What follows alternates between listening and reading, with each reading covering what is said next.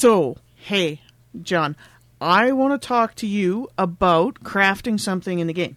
Oh, yeah, great. I think that crafting can be a really cool add-on to make some interesting parts of the game. What were you thinking about crafting? Well, I was hoping to see if I could make a centrifuge. Oh, I guess so. What are you planning on using it for? Well, I was going to see if there's uranium in the world. And then I was going to use the centrifuge to, like, enrich it. I'm just going to stop you right there.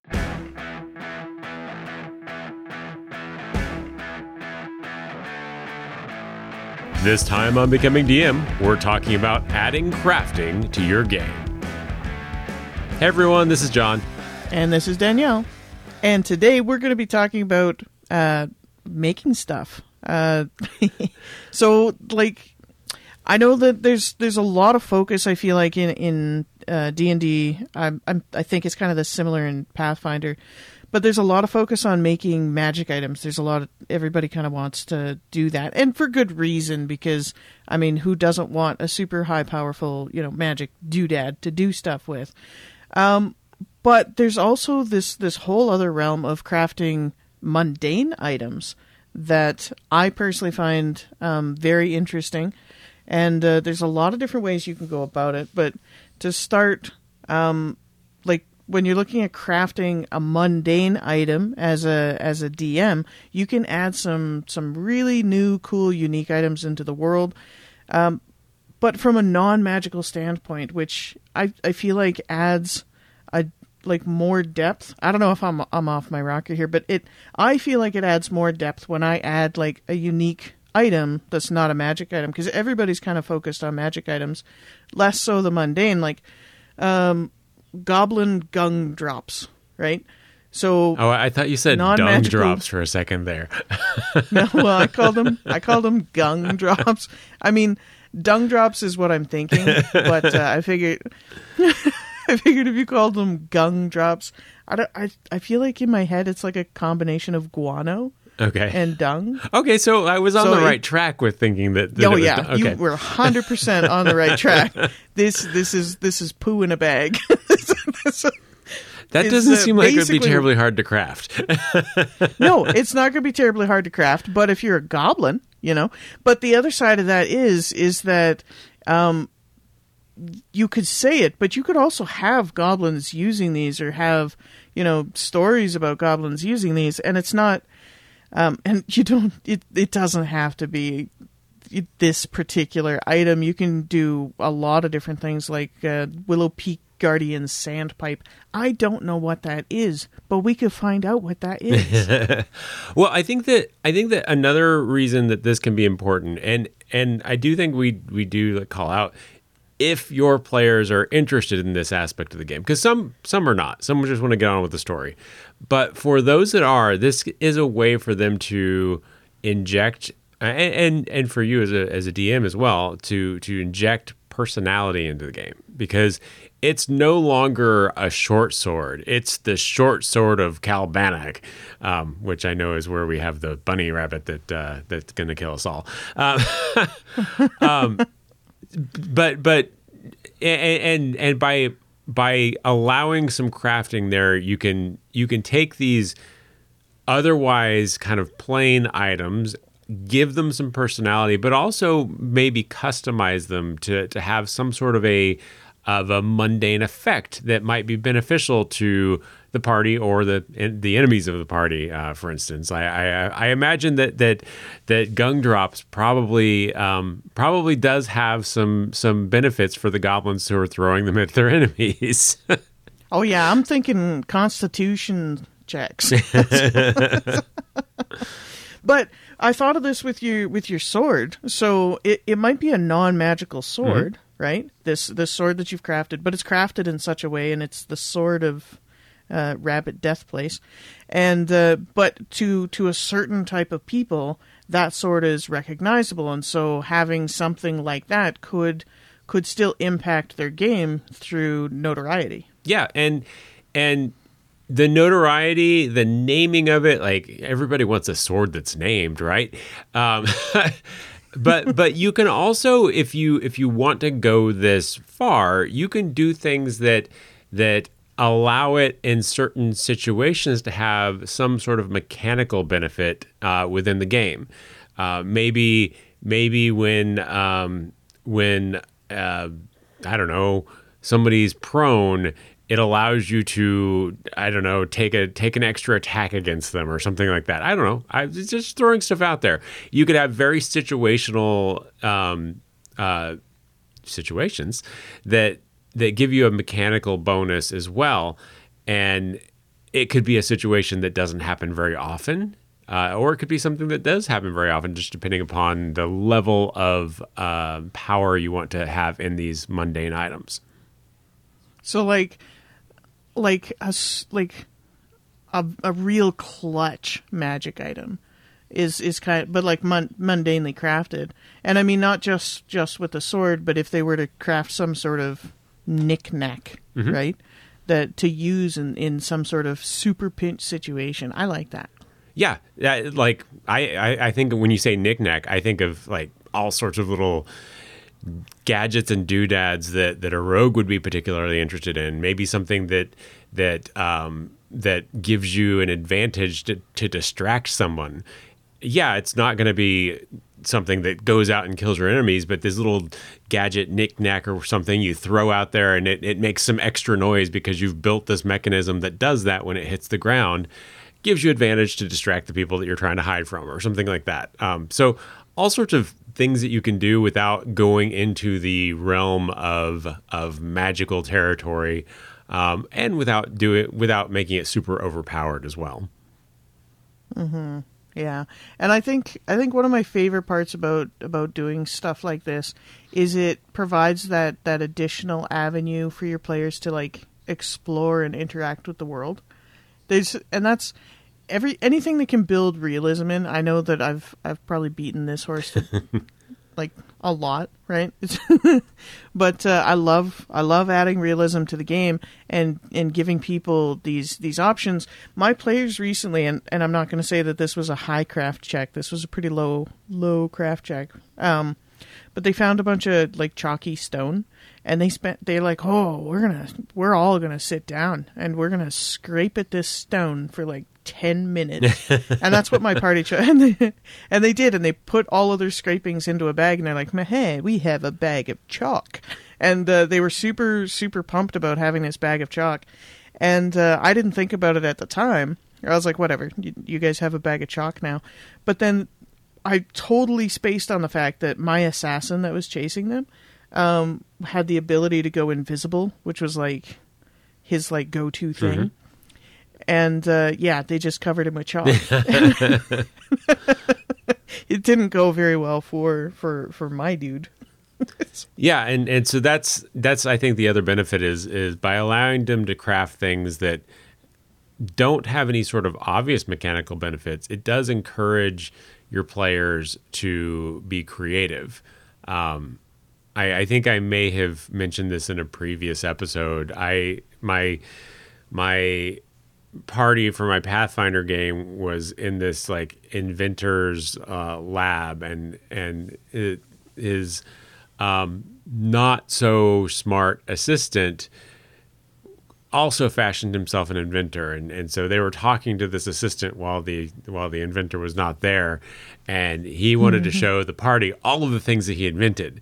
And one of them was just like this pole with these like rubberized hands that when you shook it, they wouldn't even clap. They would just kind of wiggle back and forth. And and one of the party was like, "Can I have that?" And I was like, "Okay." And it was probably 6 months later, and there was some situation that like required multiple hands to do something. You're like, oh, can I use my tool to do this? Like, okay, yeah. The fact that you remembered that you had it and you carried it around all this time, yes, you can use that. So, yeah. And that was a situation where I crafted something, and I think that's an important thing where we'll kind of get into the discussion next. Is that even if your players themselves aren't interested in the mechanics of crafting, there's a good chance that they will be interested in custom crafted items. Even like my example there, if the item has no discernible value at that time, just because it's different, it's unique, it's something that they're like, oh, this is different. I must be able to use it at some point. So with that in mind, I think let's maybe start jumping into the conversation about when we as DMs craft an item. And Danielle, why don't you get us started with what the questions are that we need to be asking? Well, I think I want to use your goblin hands. They weren't goblin hands. They were the clapless the floppy hands. I'm going to use the floppy hands. I'm going to use the floppy hands as an example.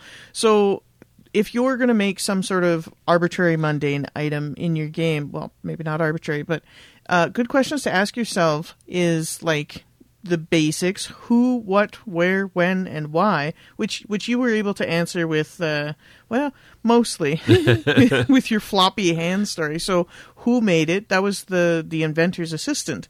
Why did he make it? Because he wanted to be an inventor. He just wasn't that good at it, right? Yep.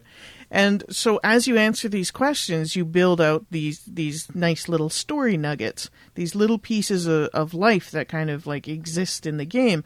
And as much as, and this is my favorite part, as much as they seem so, I guess, trivial, you still had a character who saw this weird thing that you made because you thought it was kind of funny, I'm guessing. Yep. And they're like, oh, I must have that. And then they packed it around with them on their character sheet for 6 months to use in some other fashion that nobody ever thought about, especially not Mr. Inventor guy. Yeah, and for those of you that are curious, I just thought of this. For those of you that are curious about what this looks like, I will include a picture of this item because I did make a picture of it. You can find it on the episode page for this episode, becomingdm.com/ep81 if you want to have a good little fun there. But moving on, I think that being able to answer those questions kind of fills in the blank of some of the other stuff that you might want to know, like history of the device or history of the thing. I say device because we've been talking about my floppy hands device, but history of the object, what some common uses, maybe a story surrounding its misuse or glory. And I love the misuse because the misuse could be wrongly attributed as well. Like this is the whip that so and so got himself killed with, and it had nothing to do with the whip, maybe, but he could not defend himself, or wrapped it around his neck and couldn't fix it, or whatever in a fight. But now the whip is cursed. And that's not obviously necessarily a crafted item. It's just a basic whip. But it just kind of shows how you can tweak things to add in that storyline with them to make it a little bit more of a special item that somebody may or may not want. Yeah, and I love that answering little questions like this just can get the creative juices flowing. I kind of wrote this in there because I started thinking about the goblin gung drops. Mm-hmm. And gung bombs? I don't know. It doesn't matter what you call them. They're bags of poo. And but not all goblins use these, maybe. Mm-hmm. Right? So maybe there's like a whole different sect of goblins, and they haven't really interacted with other goblins much, and that's why they don't really behave like the rest of the goblins do. And so then in that area, we've not only had to put these goblins in a new place, maybe a place that you've already got, maybe a whole new one that you get to make. Why are they isolated? Why were they isolated? What's the history there? And how did their culture develop in a way that they decided that this was good practice beyond just being goblins? Yeah, developing the story beyond the story. And sometimes that story is how you'll reveal the item. Like maybe with our goblin gung drops, you have this group of adventurers that stumbles into an inn just stinking to high heaven, and people are like, "What happened to you?" Those goblins and their dang gong drops. And thus begins the story of the goblin gong drops to some extent. Their glory precedes them. Good way to foreshadow to your party that they might need a Constitution score. Yep. I do think that once you answer some of those questions, you need to think about how you balance the item. We're talking about mundane items, so they're not going to be, hopefully, uber powerful to all extremes because they are still mundane. We're not talking about magical items or anything like that. But I do think that taking a look at what's out there already is important for a couple of different reasons. One is because maybe what you're trying to do already exists. And if it does, don't waste time on recreating it. Just if it doesn't have the right name or the right description or something like that, you can very easily change that to make that item the thing that you're looking for, as long as the other characteristics match what you're trying to do. Yeah, it's a big case of just kind of looking for something similar or has a similar utility, and then just porting all of the details over there.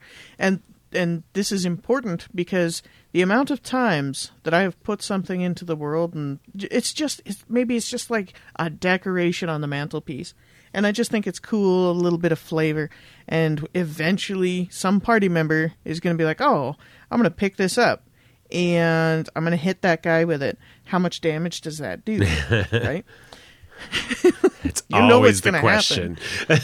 Yeah, and so having that kind of general idea in your head, what is this item similar to? What kind of impacts might it have? And I know weapons are really, really easy. It's like, oh, is it a long stick or is it a short stick? Does it have a sharp end or a pointy end? Yep. And you can kind of match that. It gets a little bit more complicated when you move into other things, but there's still a lot of information out there.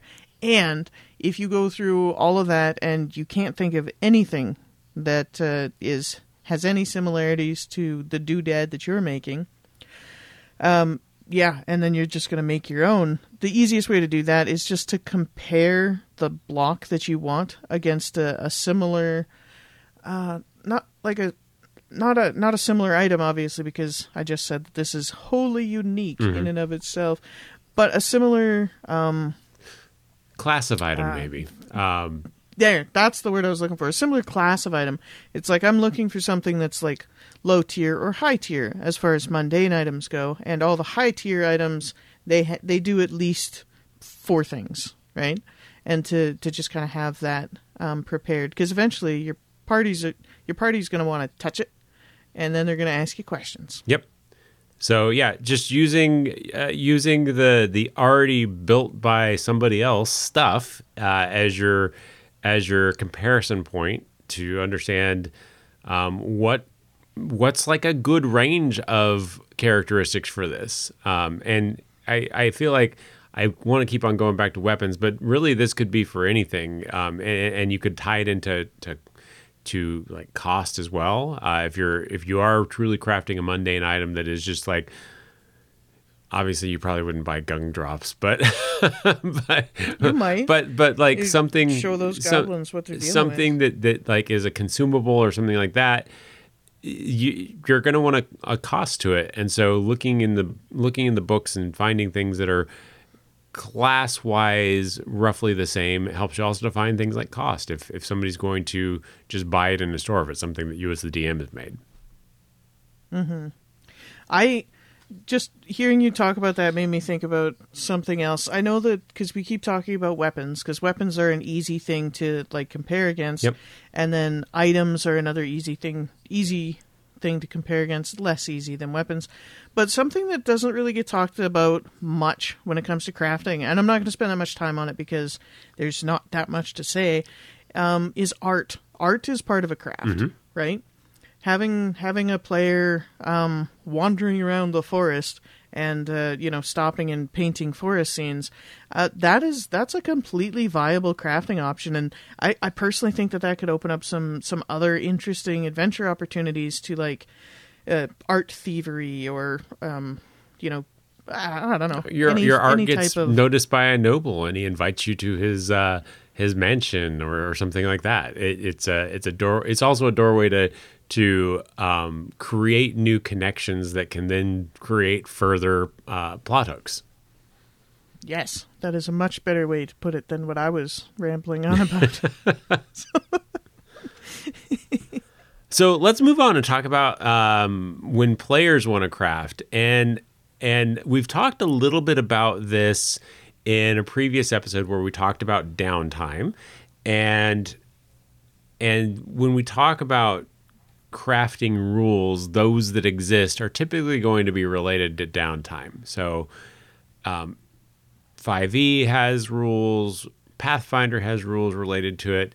So 5e, to craft a mundane item is going to be market value divided by 50 with a minimum of 1 week to create, right? Mm-hmm. It's now keep in mind that this is also downtime, though. Yep. Because technically, with downtime, that's like your evenings by the campfire, right?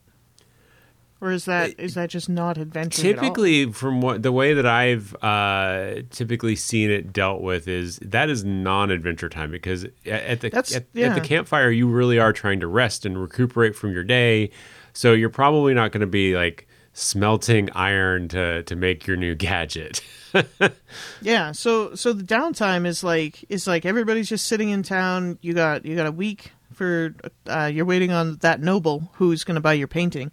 You got a week for them to come back to town to buy your painting, and so you got a week's worth of downtime, and so that's what your players can do with that. But yeah, with the evening craftables, that's kind of the pickle I always find myself in. Is players always tend to want to craft something in the evening, sitting around the campfire. Yep. Which you could, in theory, do. Maybe not the smelting thing. Like right? whittling, I think, is a fairly common campfire activity in the real world. So I would imagine that you could probably do some small form whittling. Obviously, not anything that is massive or anything like that. But yeah, like doing a little whistle, wood whistle, like Dale Cooper in Twin Peaks. So, but then if you're thinking about doing little crafting in the evenings around the campfire, just consider that with downtime, official downtime, it's estimated that you're spending 8 hours a day on that project. So if your characters are only spending an hour a night on that project, yep, then you kind of have to multiply the amount of time it's going to take to complete some sort of adventuring crafting by 8. Like, I'm assuming that they get 1 hour of free time, which is definitely where you would find the time creep with something like full plate. You know, I'm gonna smelt every night for an hour. It's like, well, you're only gonna get 20 minutes worth of work done because you have to build the fire, stoke the fire. It's a good thing that I brought my first forge with me. Yeah. So then when we talk about Pathfinder, there are going to be rules there as well. I believe this was in the Ultimate Campaign book, if I'm not mistaken. It's been a little while since I've looked at them. But there it allows you to use a craft check versus the DC to create that item. If you succeed, you multiply your craft check by the DC. Is that right? And if that adds up to the silver piece value of the item, then you succeeded. And if not, then you record those results for the day, and that's basically the progress that you've made. And then in future days, that progress helps you get closer to being complete. Yeah, I found that rule for Pathfinder, and I thought that was super interesting. So it, like, just to talk it out, if you have like a piece of full plate, that's what, 1,500 gold to buy full plate in Pathfinder? Yep. Something like that. Yeah. Something like that. And so then in silver pieces, that'd be like, what, 15,000? because you just add a 0 Yeah, for silver yeah. pieces, right? So then if your craft check is 20 time, well, let's say 10 for easy math average, 10 times the DC of 15, that would be, what, 1,500? I'm bad at math. That would be 150. I maybe shouldn't have started. 100, yeah, that's, so 150, so you're looking at to 15,000, that's a lot of crafting time. Yep. Yeah, but it does make sense. It's not like these things just roll out over the campfire overnight. It is an interesting way to do it with the silver piece value. Yeah, because it ties in what the it basically requires the players to put a proportional amount of time into it opposed to just going out and buying it themselves.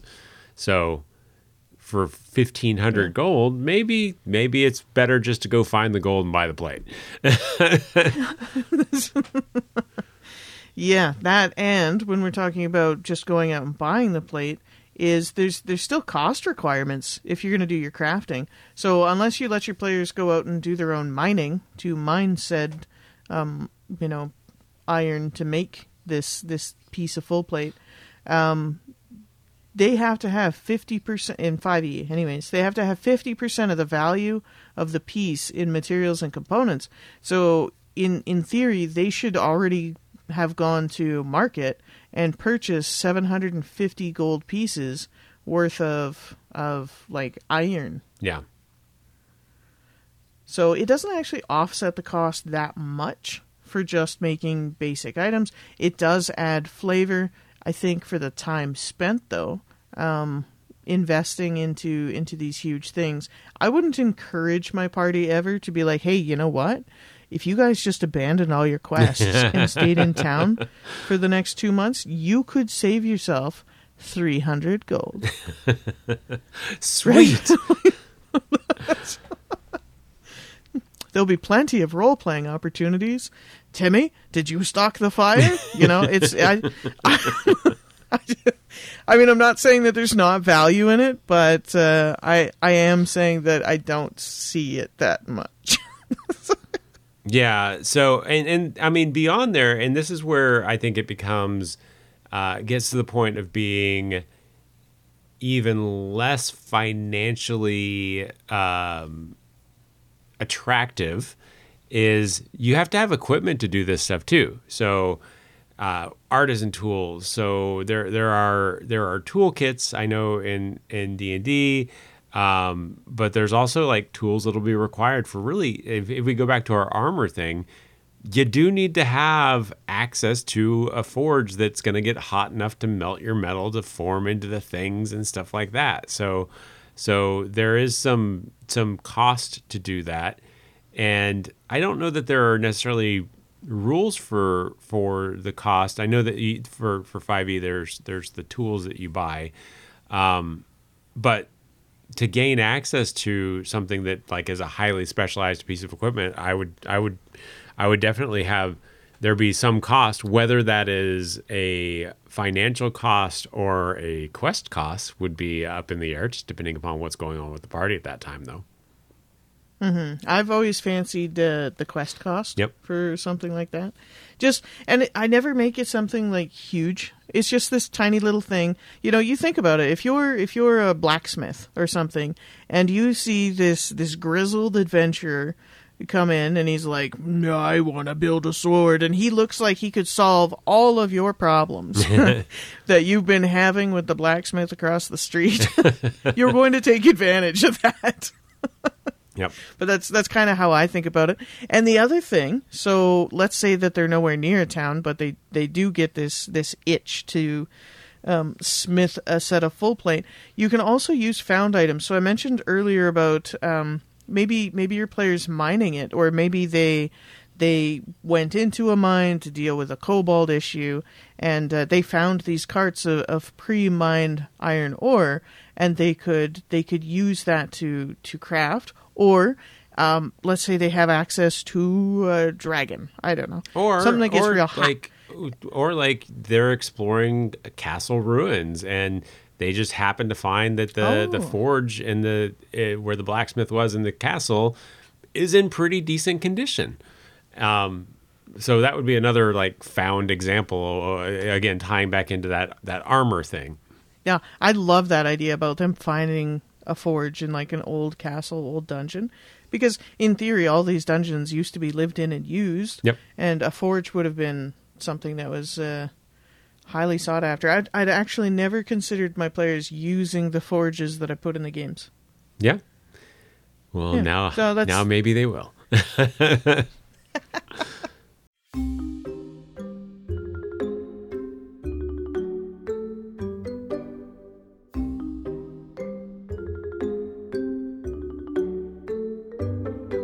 Have you ever finished running a session of your favorite role-playing game and thought to yourself, I'm not really sure I ran that the right way? Or maybe you just tried out something new in your game and it worked really well and you want everybody to know about it. If so, you may have the perfect idea for a future episode of Becoming DM. Point your browser to becomingdm.com/ideas and fill out our simple form to tell us all about it. You can even let us know that you'd like to be a guest co-host for the topic. Submitting your ideas helps John and Danielle relieve pressure on their brains so they can record more episodes. Go to becomingdm.com/ideas today to submit your episode idea. Now let's get back to the show. So I think another way, because we've talked about this material cost, and we've talked a little bit about found items, but they can pointedly search for and collect some of the materials that they need as well, right? Oh, they absolutely can. Like that, like the kobold mines that I talked about earlier, right? Like they clear out the mines, yada yada, but they also find these carts, and so that's one way to find that. But you can also have survival checks. I think 5e still had, yeah. Yep. And your ranger and your druid and stuff, they can tootle off into the forest and go find that super special pansy that, when ground up and boiled, turns into a dye for your clothes, and you can use these to encourage the party to kind of go out there, make these checks that maybe don't get use these skills that maybe don't get used that often. Mm-hmm. Is another opportunity for that. And that's kind of what we're looking for here is opportunities for people to really engage with their characters. And the fun part about this is it adds new options, right? And so something that I'm always looking for with my campaign is I've got a general idea about, where the things are that the party is probably going to go to.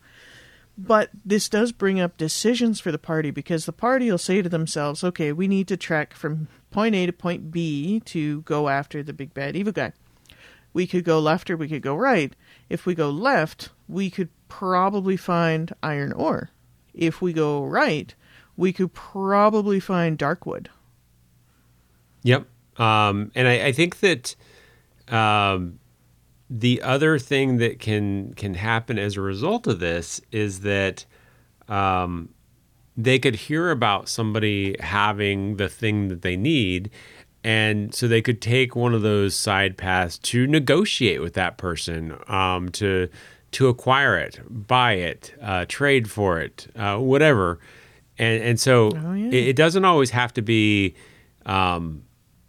found on the side of the road. Found on the side of the road. It doesn't always have to be going to the ye old iron purveyor in the marketplace or something like that. It could be that they know a guy who knows a guy, kind of thing. A little shady backroom deal.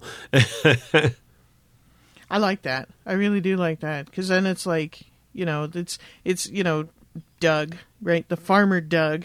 He just happens to have access to this stuff, and it's just sitting in his shed, and he'll sell it to you, but you just got to go talk to him. Yep. And of course there is always the option to actually go to the marketplace and talk to vendors there and try and get your stuff there. Again, depending upon where you're at in your campaign, that may be an option. It may not be an option. It may be the way that you want to go, because I don't want them to choose to go down this path to find the guy in the woods that happens to have 3 tons of iron. Yeah, because they started asking around town, and you gave them an answer, and Yep. and now you're worried that they might derail the entire to do. So guess what? The iron market guy, he just rolled into town. Yep. And he's got what you're looking for. Yeah, and I think that any of these sort of transactional things gives the ability to do the charisma checks, persuasion, or diplomacy, depending upon which game you're talking about, and just again have those high charisma players have some benefit to having those beefed up skills. Yeah. Always looking for good role playing opportunities, especially to highlight those RP heavy classes. Yep. So let's talk about failure. Do we have to? Yeah, because failure is an option, believe it or not, with crafting. For some people. Well, at least in Pathfinder it is. Because within Pathfinder, basically if the players fail that crafting roll by 4 or less, they just simply make no progress on their crafting for the day. If they miss it by 5 or more, they ruin half of the raw material for their project. Woo! That's insane. Which means they have to go out and find more material if they want to continue on, which is always fun. Could you imagine if you had spent $750 to get your iron ore for the full plate? Yeah. So yeah. Rude. As we said, it's probably not the way to save money. No, definitely not the way to save money. Fortunately, for the 5e, I looked everywhere that I could to find it, and 5e in the official rulebooks has this handy dandy little blurb on crafting, which is I think comprised of like 3 brief paragraphs. Mm-hmm. So it's not really a hardy crafting system, and fortunately for us, there is it's impossible to fail. There's no drawbacks to it. You just go for it, and it's fine. That being said, though, for people who do like 5e and like a more well-built, or who want to explore a more robust crafting system, there is Kibble's Guide to Crafting. Kibbles as in like kibbles and bits, for those of you with pets. And I really, really enjoy that crafting guide. I think it adds a lot to the realm of crafting. Yeah. So worth checking out if this is interesting to you. That's one that I have not I've not looked at before. So good tip. Do you have pets? I have pets. Oh, okay. But they do not eat kibbles and bits. Sorry. So let's make crafting more exciting. Yes, that's my favorite. Because I think that first off, again, back to what we were talking about at the very beginning of the episode, is that you do have to understand your players and who is going to be interested in crafting and where it makes sense to provide them that opportunity. So even if they're not specifically interested in it in the start, some ways that can grab their interest is to highlight some customized equipment that the NPCs carry. So these would be custom crafted things, very, very specific weapons or armor or equipment. And it adds flavor, but it also kind of, I think, shows players that crafting doesn't have to be creating these all-powerful magic items. There are customizations that you could do to your equipment to make it do something that you want it to do, or even just look like what you want it to look like. Yeah, and the other thing is if you give an NPC something that's like it doesn't have to be anything nice. You can be like a quarterstaff that just has bunnies engraved from top to bottom. Just bunny after bunny after bunny. It makes the NPC more memorable. It gives the whole thing more flavor, but it also, and I know that they don't need any more encouragement than they already get, but it gives something for maybe your rogue to steal. Let's be honest, run off and steal the bunny stick. But the other thing that I think that that can be really neat about having this customized equipment is that if it is noticeable enough and you present it in a way that is memorable and the players are like, oh, then if this is a recurring NPC, especially if it's like a nemesis or a minion of the nemesis, then you can often just talk about the equipment that they see. Like they enter a tavern and they see the cloak that is rimmed with like gold inscription on the hem or something like that. And as long as you're using kind of the same way to describe it, they'll be like, oh, where is he? Where is he? So it's kind of a neat way to have that tie-in for those recurring NPCs when otherwise you would just have to say, oh yeah, there's Bob, your nemesis. He's in the tavern too.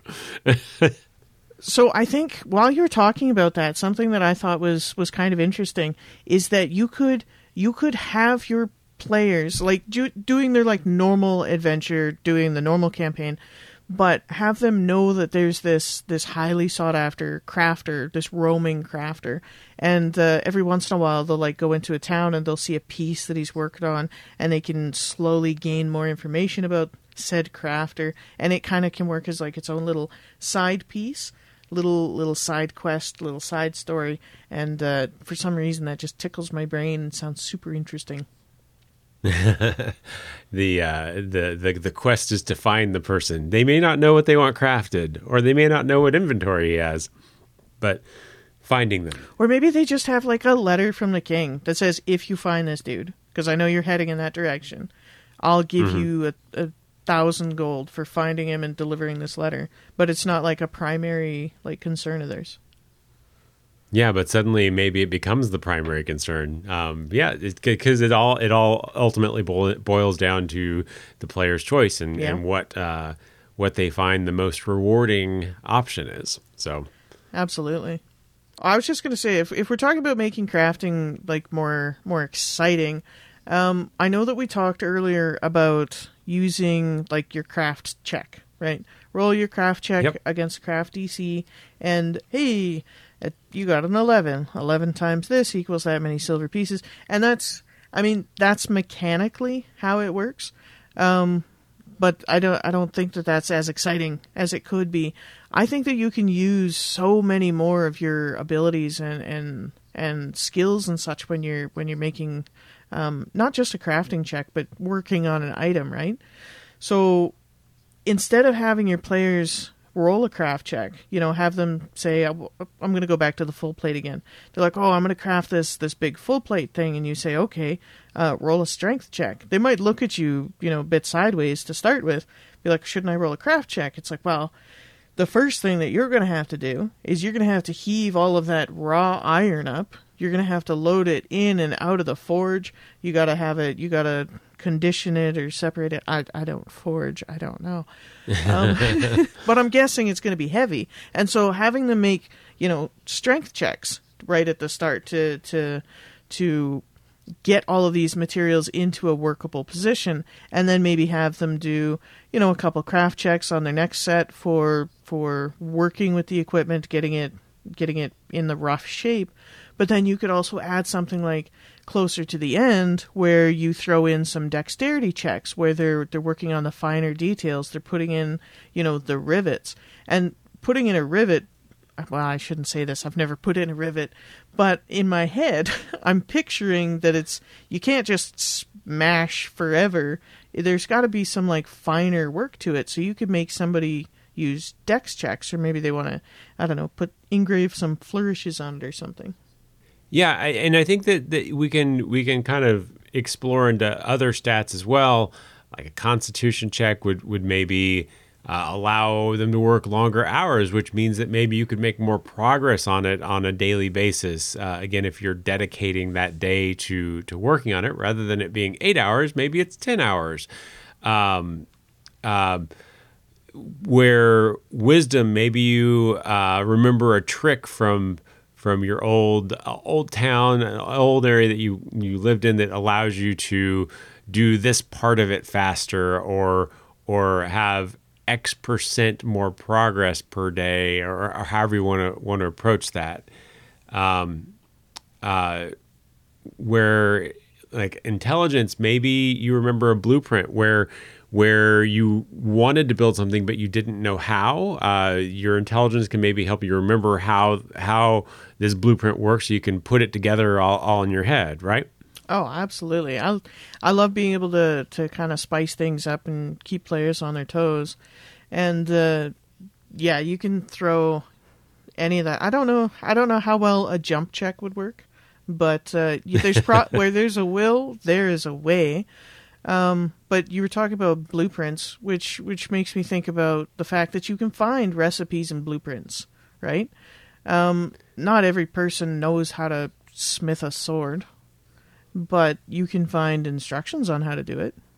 Yeah, certainly. And those instructions could be things that they find in a dungeon or on a corpse, or it could be something that they get given as a reward. Like this blacksmith knows that they've been eyeing this sword, and he asks them to do something and says it'll give them the specs in order to make it happen on their own, because he knows that they can't possibly afford the sword that he's selling. Something that I like to do with like recipes and blueprints is sometimes players will try to find an answer in an area that is nowhere close to where they're going to find any answers. So let's say they go to the library to do some research for the underground criminal den that has no records on it, right? So they're probably not going to find anything there. But if you look through enough books, I know this rings true for me. If I look through enough books, I'm going to find something interesting.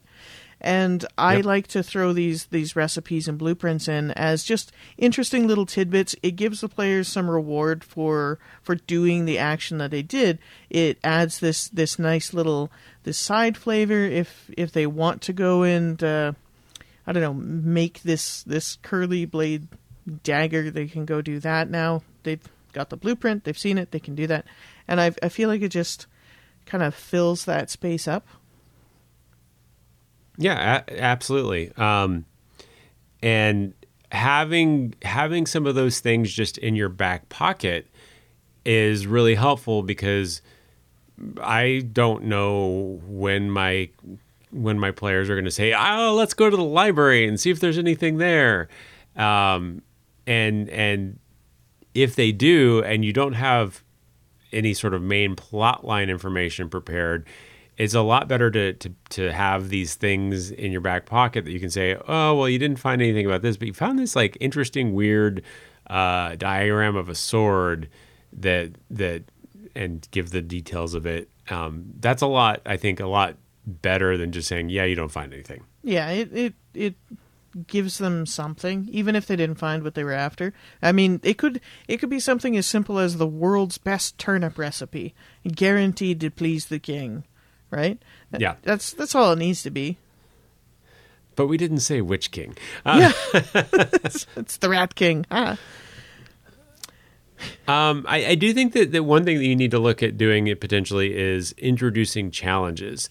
And one of my favorite ways to introduce challenges into the crafting process is understand that some of the things that they want to do require a specialized skill set to do. And they may not have that specialized skill set. Just because you want to make plate armor does not mean that you just like suddenly know how to make plate armor.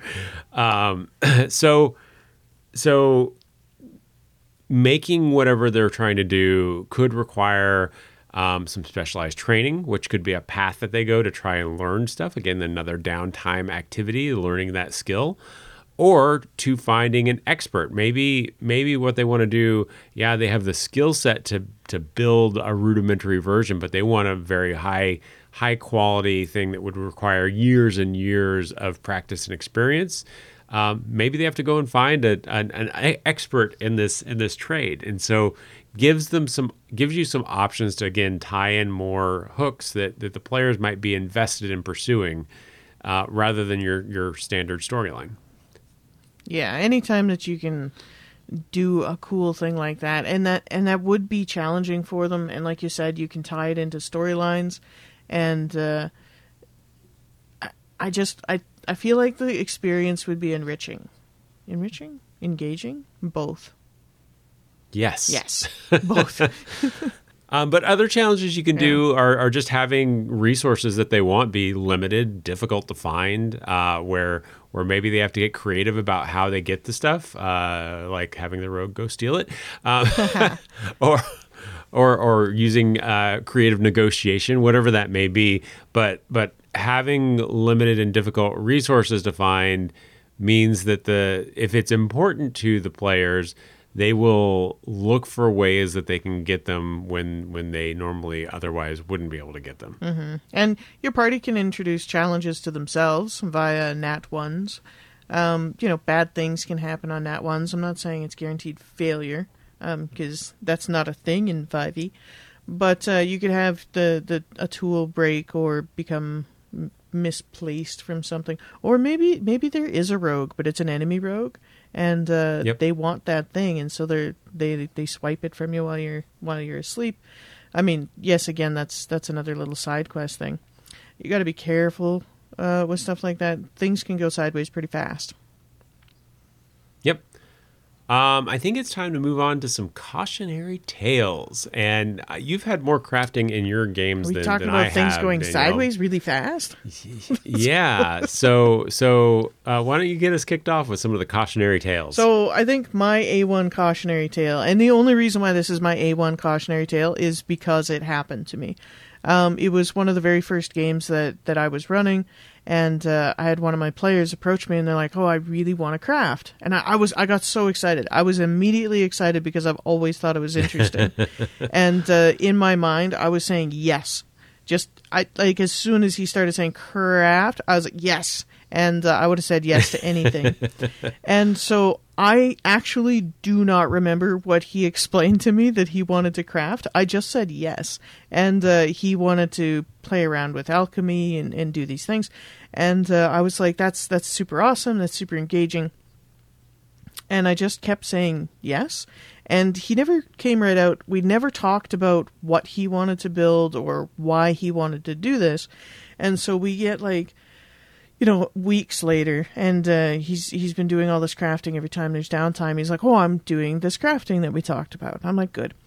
And one day, this was on Roll20, and one day he popped into chat, and we started with the game, and he's like, "Haha, well, today is X day, which you said it would take me this long to craft these things." I was like, "Yep, there you go." And he's like, "Haha." This is his gotcha moment. It was his gotcha moment. And he actively said to me, he's like, "You're a fool. You let me create this, and now I will destroy your game."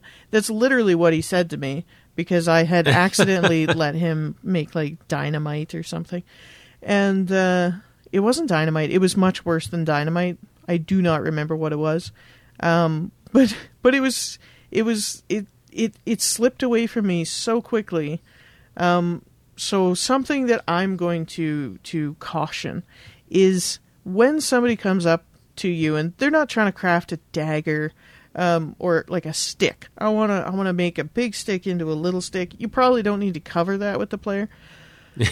But if they're like, "Oh, I want to do this really obscure thing, like a centrifuge," maybe have a discussion with that player as far as what their expectations are with this crafting avenue. What outcomes are they kind of looking for? What usability are they anticipating that this item might have? Very, very, very good questions to ask, apparently. Yep. And to that, I would say one of the things that is a way for you to understand that you can say no to some of these a little more outlandish requests is that you and the player need to understand that just because the player can think it does not mean that that is an idea that the character will come up with. I know that this is hard to imagine because we typically are embodying the character and stuff like that. But just because I know what a thermonuclear device is at a high level does not mean that my character suddenly knows what that is and knows that this is what I want to build. And just because he has an 18 intelligence can suddenly build that. But I'm super smart. Because even if just being super smart was a prerequisite to doing that, there were a lot of scientific discoveries that had to happen to make that a possibility. So if somebody really wants to go down the path, well, I want to build a nuclear bomb. All right, well, great. Let's start at the beginning. We got to make some other scientific discoveries first. You got a few thousand years. No, not a few thousand, obviously, but so you need to understand, like, there are going to be things in your game world that you're just going to need to say no to, because no matter how intelligent the character is, it's just not going to be something that they have the world view. They're not looking through the appropriate lens to understand that that's even something that they could think about, let alone that they have the ability to think about. Number two is, if it is something that's possible with you in your world and you're still kind of on the fence, you could do an intelligence check just to see if it's something that the character would think to build, because there is kind of this, what's my background? What kind of book knowledge do I have that might enable me to think of this really weird, mundane object that I could do something with? And I will say that the goal here is not to say I'm going to hamstring all the players' ideas, but there are going to be some things that when the player comes up with it and it's like, wow, this is a really intricate, very, very involved idea. How did your int 8 barbarian come up with this? And yeah, maybe they roll really excellently well and they meet whatever you define as the difficulty class for it, and you can't say, okay, yeah, you had a good day. We're going to move forward with it. But it does allow you to have that check and balance, even if something is feasible within your world. Yeah, I do like that idea of it being feasible, because even Isaac Newton or whatever, he's regarded as being a very, very smart fella, right? Invented calculus, yeah, smart enough to invent math, and but he still had that. I know that I think technically, historically speaking, it didn't actually happen, but it's this idea that we have. As the story goes, he was sitting underneath the apple tree, and an apple smacked him, and he was like, "Aha, that's curious," and he came up with this idea. So there's nothing saying that other beings can't have these aha moments to represent the higher intelligence checks, but it doesn't mean that dude who invented math was fully capable at the time of, your uranium of inventing centrifuge space travel thing. Yeah. So I would say, like, that's for me, that is the biggest word of caution when it comes to crafting, is just understand the limits of the character and make sure that your players understand the limits of the character and what really is realistic for crafting. Mm-hmm.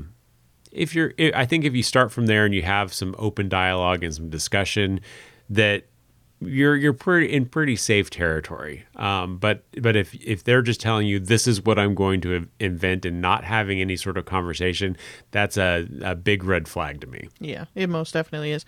Be cautious. I think that's all we wanted to talk about, isn't it? I think we covered pretty much everything, yeah. All right.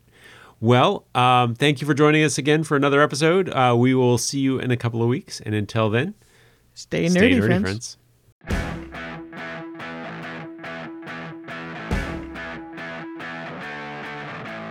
Thanks for joining us again. Make sure to share the show with friends to help grow our audience. You can find us on Facebook at facebook.com/becomingdm. On Twitter, Instagram, and Pinterest, we are Becoming DM. And our website is becomingdm.com. Becoming DM is produced by John Welsh and Danielle Tremblay. The show is edited by John Welsh.